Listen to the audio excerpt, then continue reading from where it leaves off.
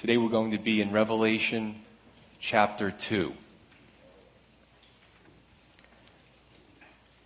As we've been doing week after week, we're also mixing the Proverbs in the Old Testament, a brief proverb, and we're going in succession, and then we go back to the New Testament, which we have the main body of our study. But today's proverb is Proverb of the Day 3, verses 11 through 12. 2 verses. It says, "My son, do not despise the chastening of the Lord, nor detest his correction. For whom the Lord loves, he corrects, just as a father the son in whom he delights." It's human nature to resist these things. Chastening, correction, discipline. Who enjoys being on the receiving end of that? Raise your hand. Do you like it when somebody comes to you and says, "Hey, brother, you're in sin"? Or, "Hey, sister, that's not very Christian-like." It's not an enjoyable thing. However, Proverbs 9 says that it's the wise man and the wise woman who receives that correction and becomes better as a result of it. It's the fool who scoffs at that correction. And this is so cool because when we do the Proverb of the Day, the majority of the time it lines up with the New Testament scripture that we're teaching in.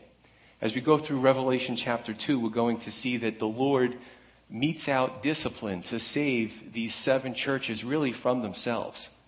And we're also going to talk about Judges chapter 10 briefly, which we covered 2 Wednesdays ago in our Wednesday night Bible study, and tie it all in. So the last time we saw an introduction to Revelation and we built the foundation of who Jesus really is. And in the next few weeks, we're going to see these messages to the 7 Asian churches and how every church over the years displays one or more of these characteristics. What church is supposed to be and what church is not supposed to be. So Revelation 2, starting with verse 1. "To the angel of the church of Ephesus write, These things says he who holds the 7 stars in his right hand, who walks in the midst of the 7 golden lampstands. I know your works, your labor, your patience, and that you cannot bear those who are evil, and that you have tested those who say they are apostles and are not, and have found them liars. And you have persevered and have patience, and have labored for my name's sake, and have not become weary." So we have an introduction to the first church here that's listed. This is the church of Ephesus. This represents the apostolic age, which is from roughly AD 33 to AD 100, starting with the death of Christ, the resurrection, and then the ascension, all the way up into AD 100, which was about the time that the last of the apostles died off, the apostolic age.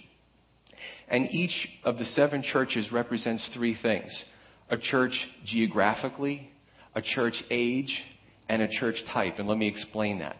Geographically, the church of Ephesus was a literal church in Ephesus that Jesus was speaking to. Okay? These are the problems you have to deal with, church of Ephesus. A church age, which we talked about, the apostolic age. Through history and other means, we can look at what Jesus is saying to these churches and have an idea through history what type of church and what era is affected by his rebuke and commendation. And a church type. That means really any church today can fit into some of these types. When we look at the Church of Philadelphia, contrary to popular belief, the Church of Philadelphia is not in Pennsylvania. It's in Western Turkey. But each church type, some were good, some were not so good. Some had more good things that Jesus said about them, and some had more rebuke. And we'll see what each church today, how they fit into one of these church types. Jesus, it says, walks in the midst of the lampstands, or the churches, and holds the 7 angels, or the 7 stars. And the Greek word is angeloi, which can mean, it's mostly translated angels, but really what it literally means is messengers. To the church leader, to the church pastor.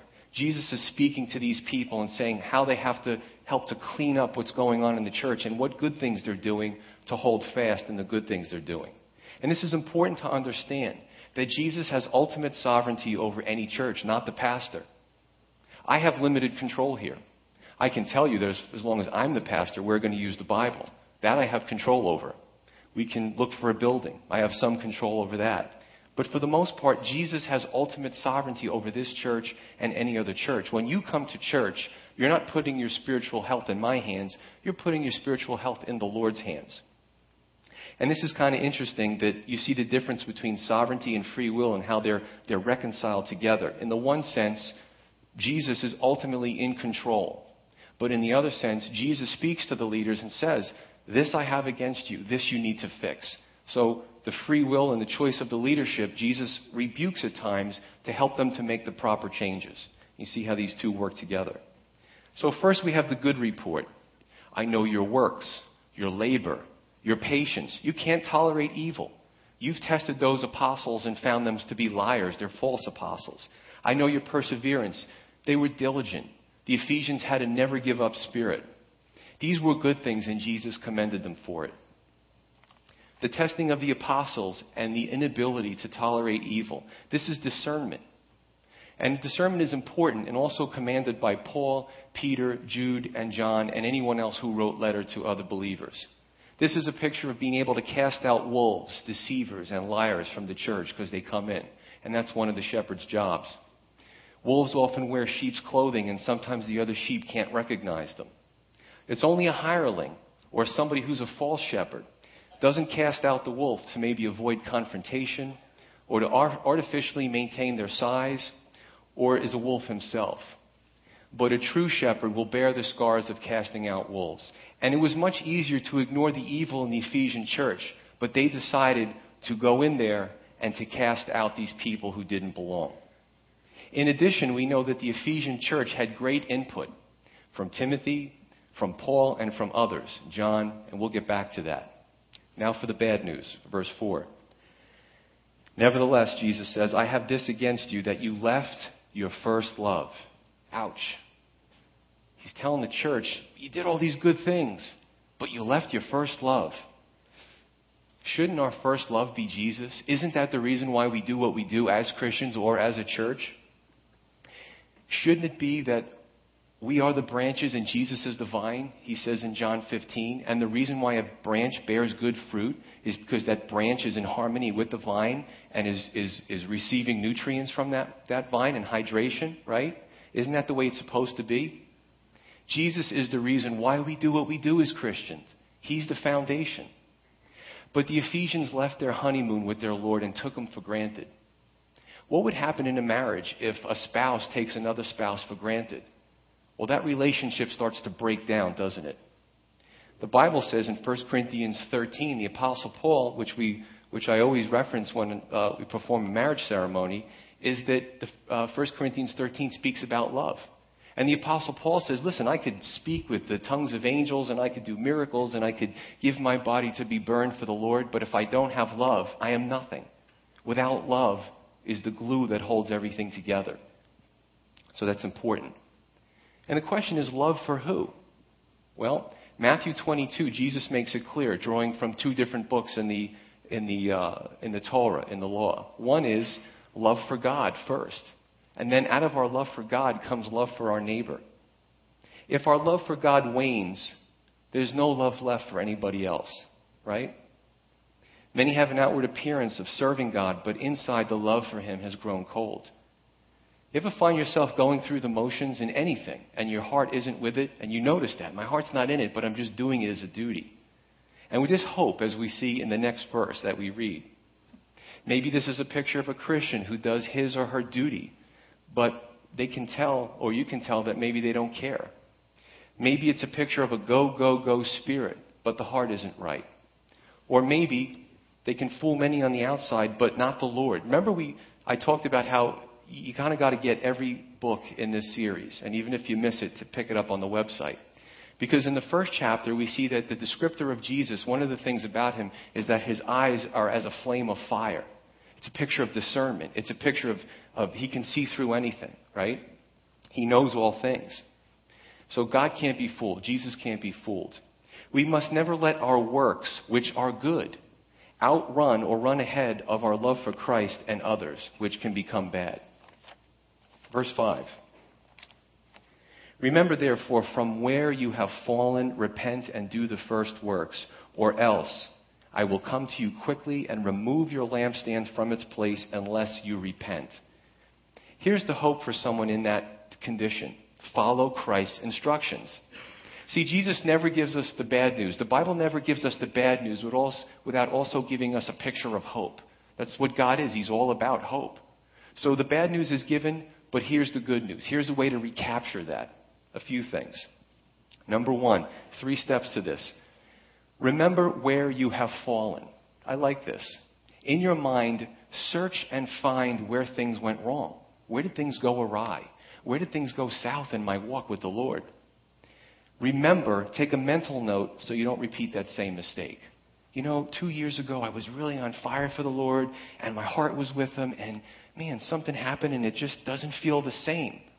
Jesus says, go back in time, on a timeline, and find out what was it that threw you off the track, and go back to that part, and do the right thing, do it over again, right? So make a mental note in your mind. The second thing is repent. True repentance is hard to find, even in the church. If you want to know what repentance looks like, go back 2 Wednesdays ago to Judges chapter 10. It was a great picture of the children of Israel and God and how they kept messing up, and a picture of a succession of events that took place where they finally repented and then God restored them again. Now I'm going to break the second part down into 3 parts. So repent. There's 3 steps here. Again, according to the study in Judges chapter 10. 3 steps. The first one is confession. The children of Israel cried out to the Lord and they said, Lord, we have sinned. And they named their sin. I've heard this from preachers. When you repent, when you're quiet and you're alone and you're speaking to your God, and you repent and say you're sorry for the things you've done, name your sins. I didn't quite understand that until I really meditate on it. That's really good, and it's also biblical. You know what? We should bring it up. Lord, just us and Him, and then He'll forgive us. But you know what? Sins are ugly, and these are a lot of the reasons why Jesus went to the cross, because of those individual sins that we commit. So the children of Israel confessed their sins to the Lord. He didn't deliver them yet in Judges chapter 10. The second part was accept the consequences. Again, you don't see this a lot in the world. You just don't. True repentance, biblical repentance. The second part is accept the consequences. The children of Israel said this to the Lord. They said, Lord, we want you to deliver us. However, whatever your will is. That's real repentance, the second part. Lord, this is what we would prefer, but it is what it is, Lord. We accept whatever you mete out to us, children of Israel. Still weren't delivered. Third part in Judges chapter 10. Bear fruits of repentance, like John the Baptist said, or action. Actions speak louder than words, not just lip service. The third step that the children of Israel did was they took all their idols, they scooped them up, all their false gods, all the bad things that they were doing, and they destroyed them. And then God couldn't deal. He couldn't watch His children suffer anymore, and He relented and gave them another judge, which we're going to go through 3 Wednesdays from now in Judges chapter 11. So confession, accept the consequences, and bear fruits. Action speaks louder than words, not just lip service. Okay, so remember where you have fallen, Jesus says. 2, repent. And 3, do the first works. This is the restoration of original fellowship. Restoration is always the goal to any disciplinary process. And you see that in the Bible. The Bible talks about church discipline. But the Bible also talks about ultimately restoration is the goal. Now, some people resist the discipline and they resist the restoration. But that's God's goal. So here we're kind of like pruning off the bad branches. And Jesus speaks about that. He says, I am the vine, you are the branches. The branches that don't bear fruit, they're no good. They're just good to be cast off and thrown into the fire and destroyed. So in our lives, what we want to do is we want to go back to the place where things went wrong. In our own hearts, we need to prune off the bad branches, because you know in horticulture that good things grow when the bad branches withered are pruned off. Okay, you can follow that, and my wife does a lot of gardening, so I can learn a lot of things from her. Jesus says, if you don't repent, I will remove your lampstand. What does that mean? I'll just go through a brief analogy that I went through last Sunday. Again, the moon.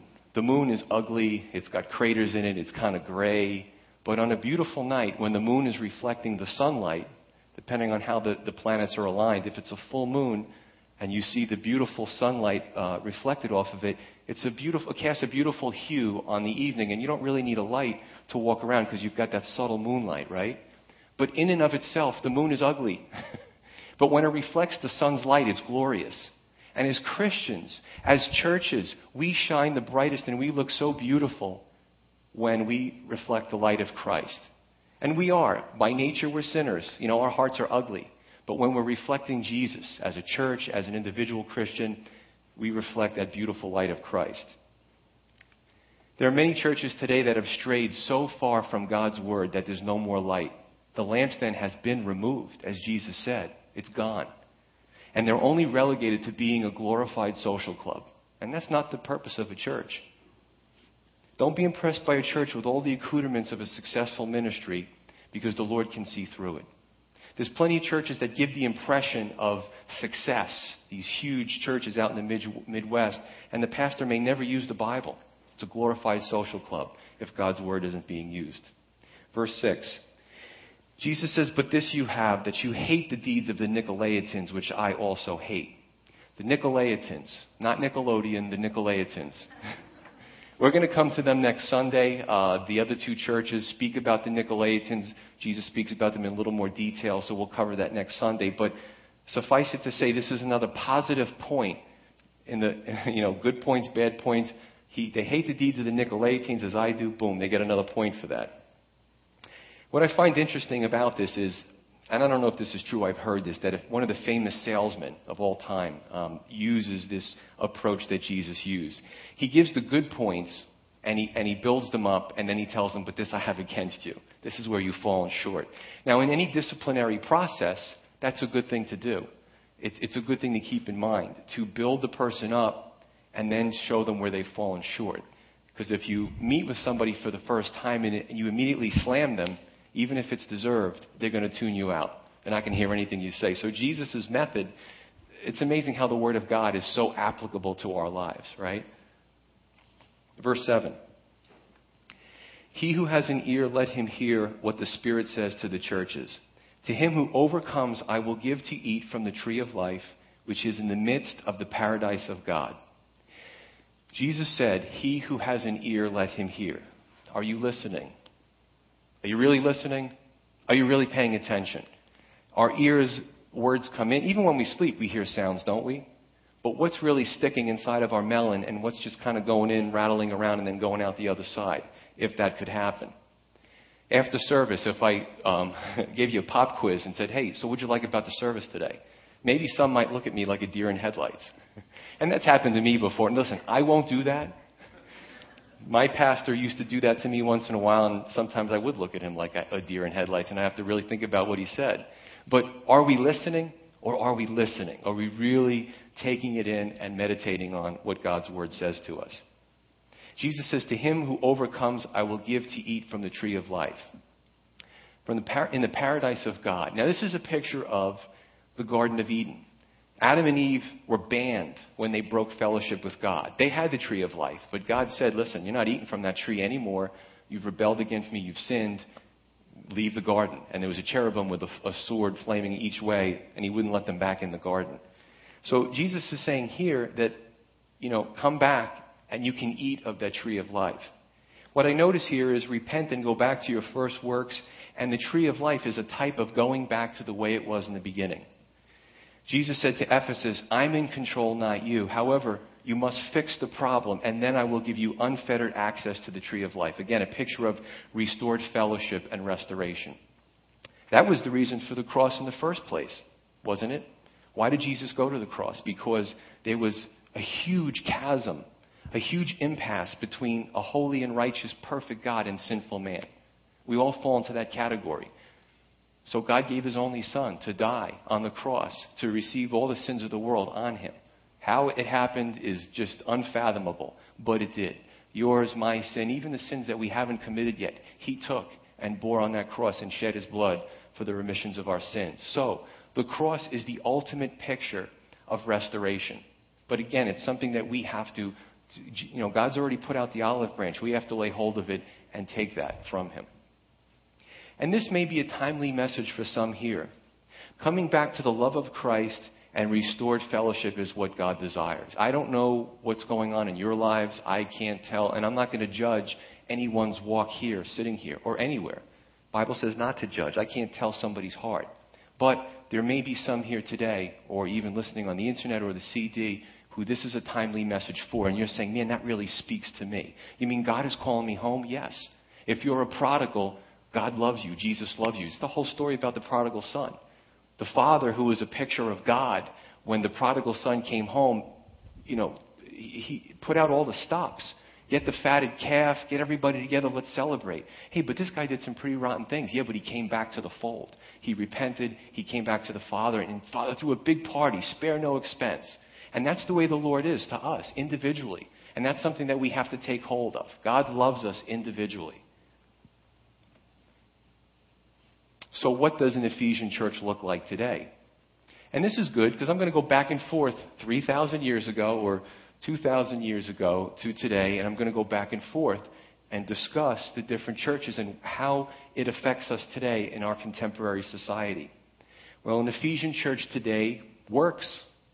They do a lot of works. They have a good appearance.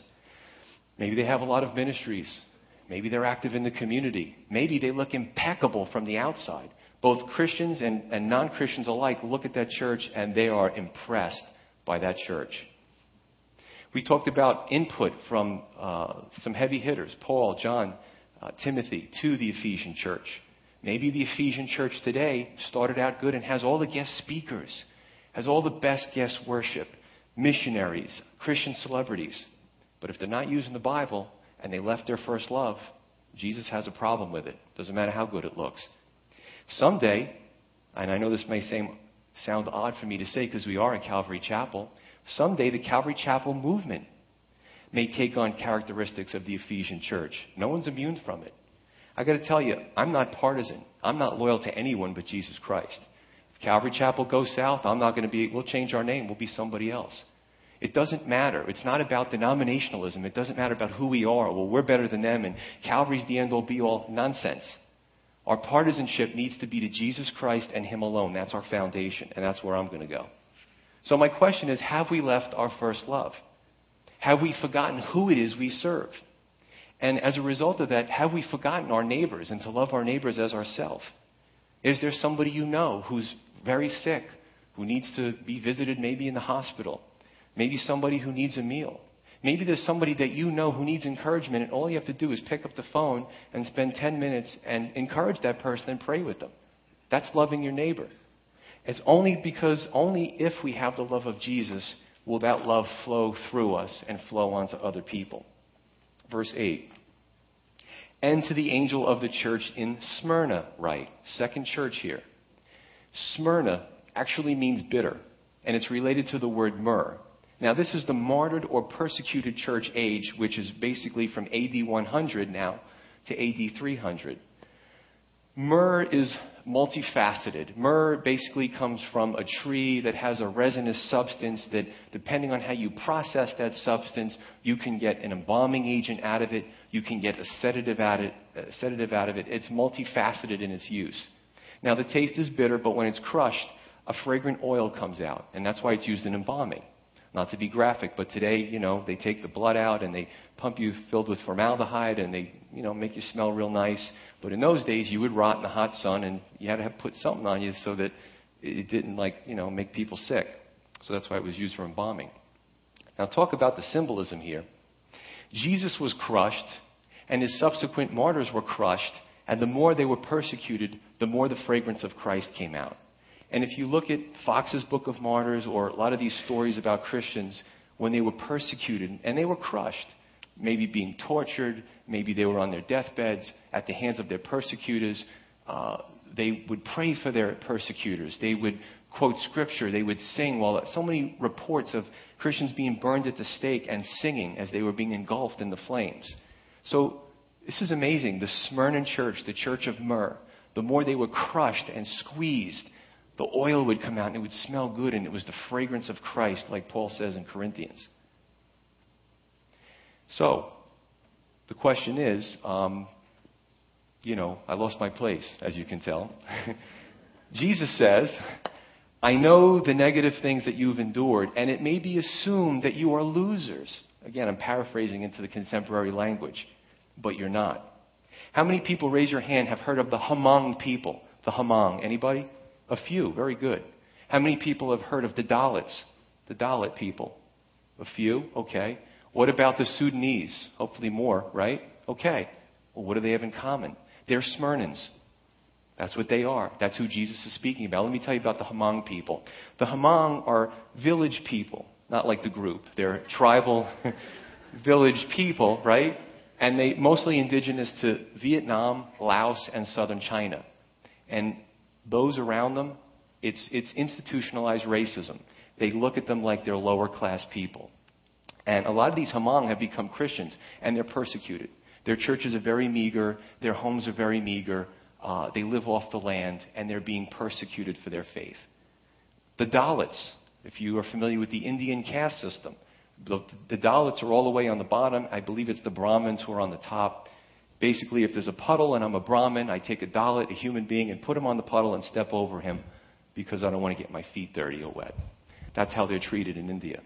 A lot of the Dalits, by the hundreds of thousands, are becoming Christians. They're persecuted for their faith. Not only are they low class, according to the caste system, but now they've become Christian, and they've turned on their national identity, their faith. The Sudanese in Africa, well, we all know the Sudanese. Most of you have raised your hand.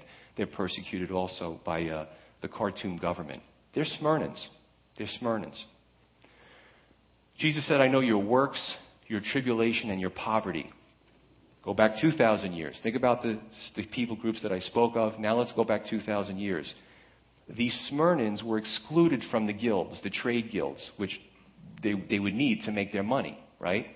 So of course that would make them poor. And the reason why they were excluded because they were being persecuted because of their Christian faith.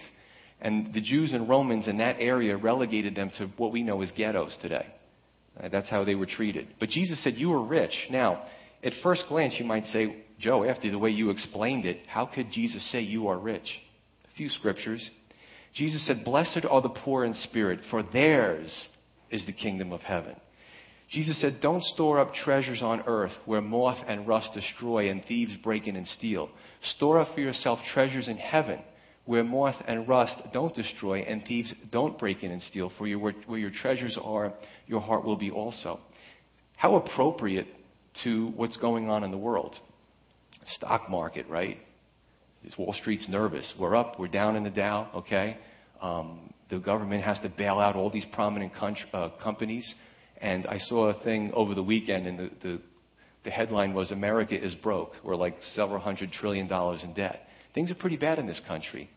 But you know what? If you've stored up, and listen, I'm not telling you not to save. I'm not telling you not to have 401ks. I'm not going there, all right? But what I am saying is that the treasures that you store up in heaven, and what Jesus is saying is, that this is so appropriate for today, the treasures that you store up in heaven, the stock market can't touch. Government bailouts can't touch. The Chinese, growing in prominence and maybe our AAA rating is going to go down for the government. It doesn't affect it. The heavenly treasures that we store up will not be affected at all by what happens on this earth. So we may have some T-bonds, but certainly better to have J-bonds, Jesus bonds, and go from there. Jesus speaks about the synagogue of Satan here. This is a picture of, at the time, the false Jewish brethren. There were some synagogues that were receptive to what was going on. They worked with the Christians. There were some that there were Messianic Jews in that congregation. Well, this particular synagogue in this particular area was trying to destroy these Christians. And it could have been the same one or the same area, the same type of people who started the ball rolling in Jerusalem, if you remember when we were in the book of Acts, that got Paul in trouble and started the whole ball rolling for him to be taken to Rome and eventually go before Nero. Verse 10. Do not fear any of those things which you are about to suffer. Indeed, the devil is about to throw some of you into prison, that you may be tested, and you will have tribulation 10 days. Be faithful until death, and I will give you the crown of life. Jesus is saying to these Christians, this church, do not fear the coming suffering. It's inevitable. It's going to happen. I'm warning you ahead of time. Where does the prosperity gospel movement come in here?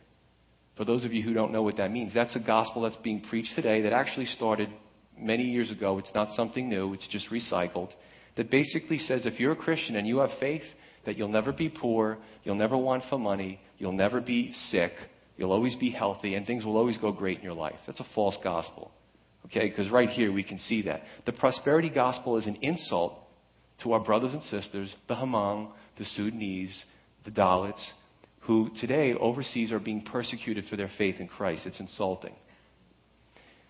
You will have tribulation for 10 days. Now, there's many theories on this. I'm going to go through the theories and then basically tell you what it means, what Jesus is trying to convey here.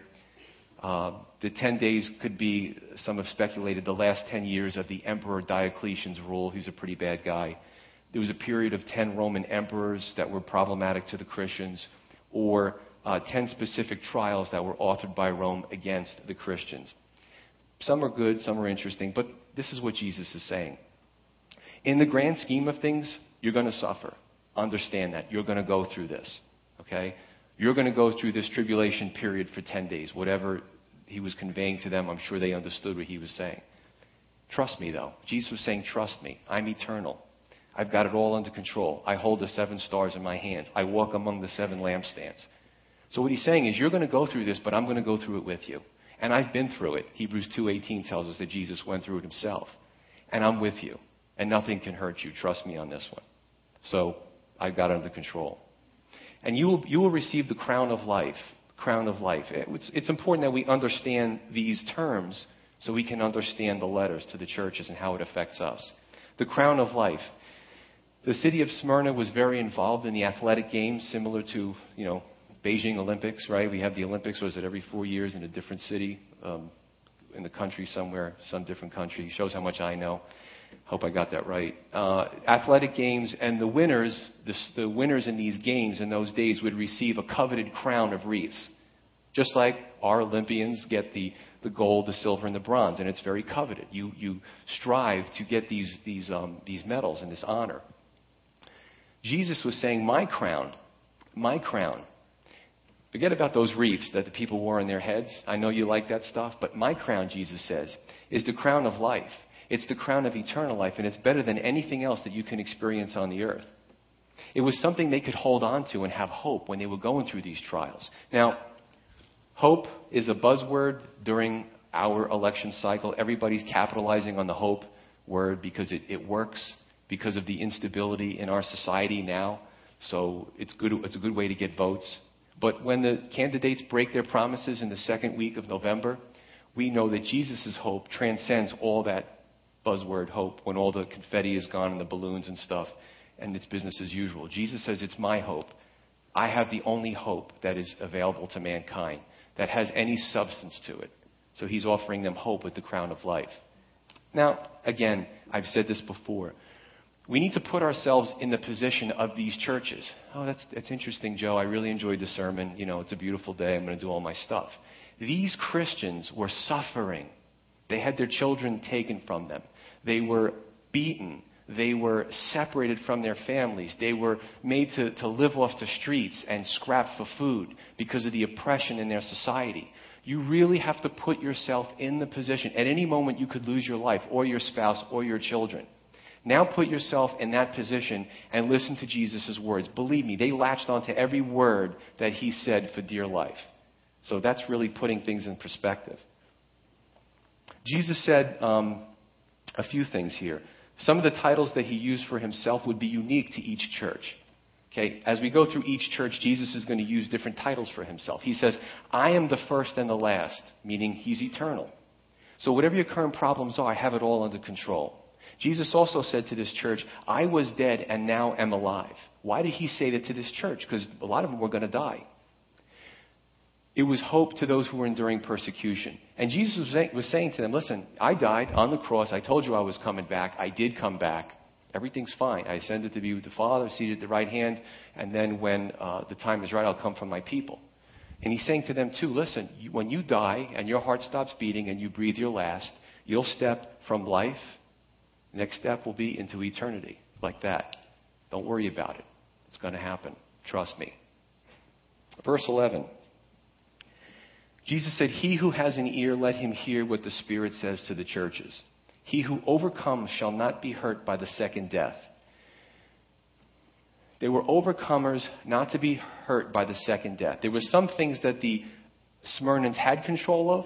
They could control their their fear. They could have hope in Jesus. They could fully trust him. But there were some things that they couldn't control, like their life. Like none of us can control when we're going to live and when we're going to die.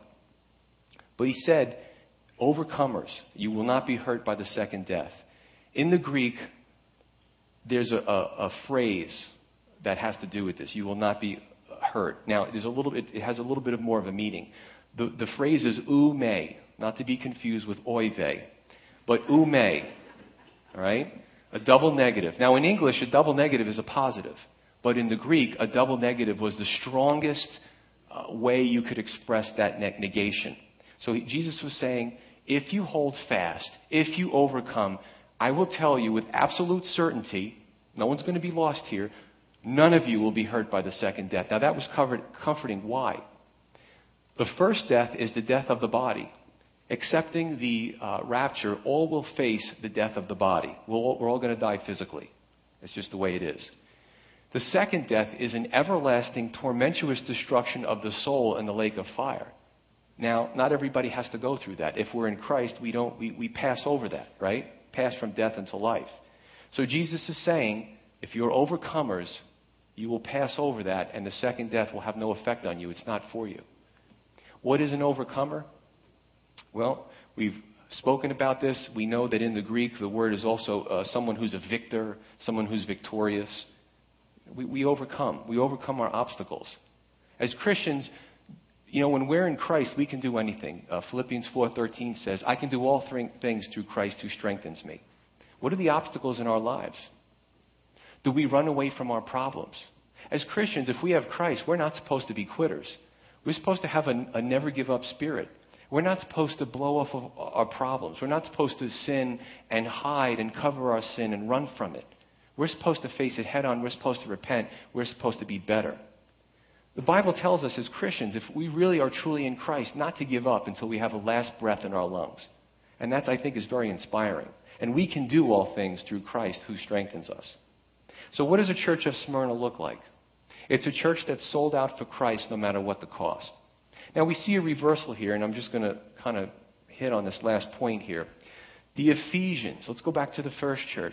The Ephesians appeared to have everything going right, but something was very wrong inside, in the heart.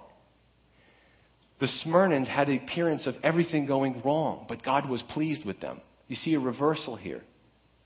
2 points here. Number one, appearances aren't everything, and we should know that. The Bible says that man looks at the outward appearance, but God looks at the heart. So appearances aren't everything. And number two, all that matters is that we please God and not man. Incidentally, I was looking out at the book table, and there's this really neat book called When People Are Big and God is Small. How, as human beings, because God isn't tangible to us right now, we tend to please others, maybe our relatives, maybe our kids, maybe our spouse, maybe our friends, for the sake of, not offending anybody. But God, God will forgive me for it. No, God needs to be big and people need to be small. There was a pastor, Romaine, who's gone to be with the Lord. He was an assistant pastor to Chuck Smith, and he would use the word man-pleasers. And he'd say, you're a man-pleaser. Just somebody who is so concerned about what others think. And young people get caught up in this peer pressure. They're so concerned about what others think. We need to be concerned about what God thinks and what's important to him. So the Ephesus church was a church of, people, they pleased men. Everyone would look at them and they'd be pleased by them. But the Smyrna church didn't please men, but they pleased God. And that's the church that we should strive to be. So, what type of church do we want to be? Well, Ephesian church, is that what we want? So everyone looking at us, hey, they're flawless, no mistakes. Look at all the fanfare. Ooh, look at all the stuff they have going on. No, because their heart wasn't right. They left their first love. Or a church of Smyrna, which is not always going to have it all together. There's going to be mistakes. They're going to weather some heavy storms. But their devotion to Christ is immovable. And that's the choice that we make. Let's pray. Father in heaven,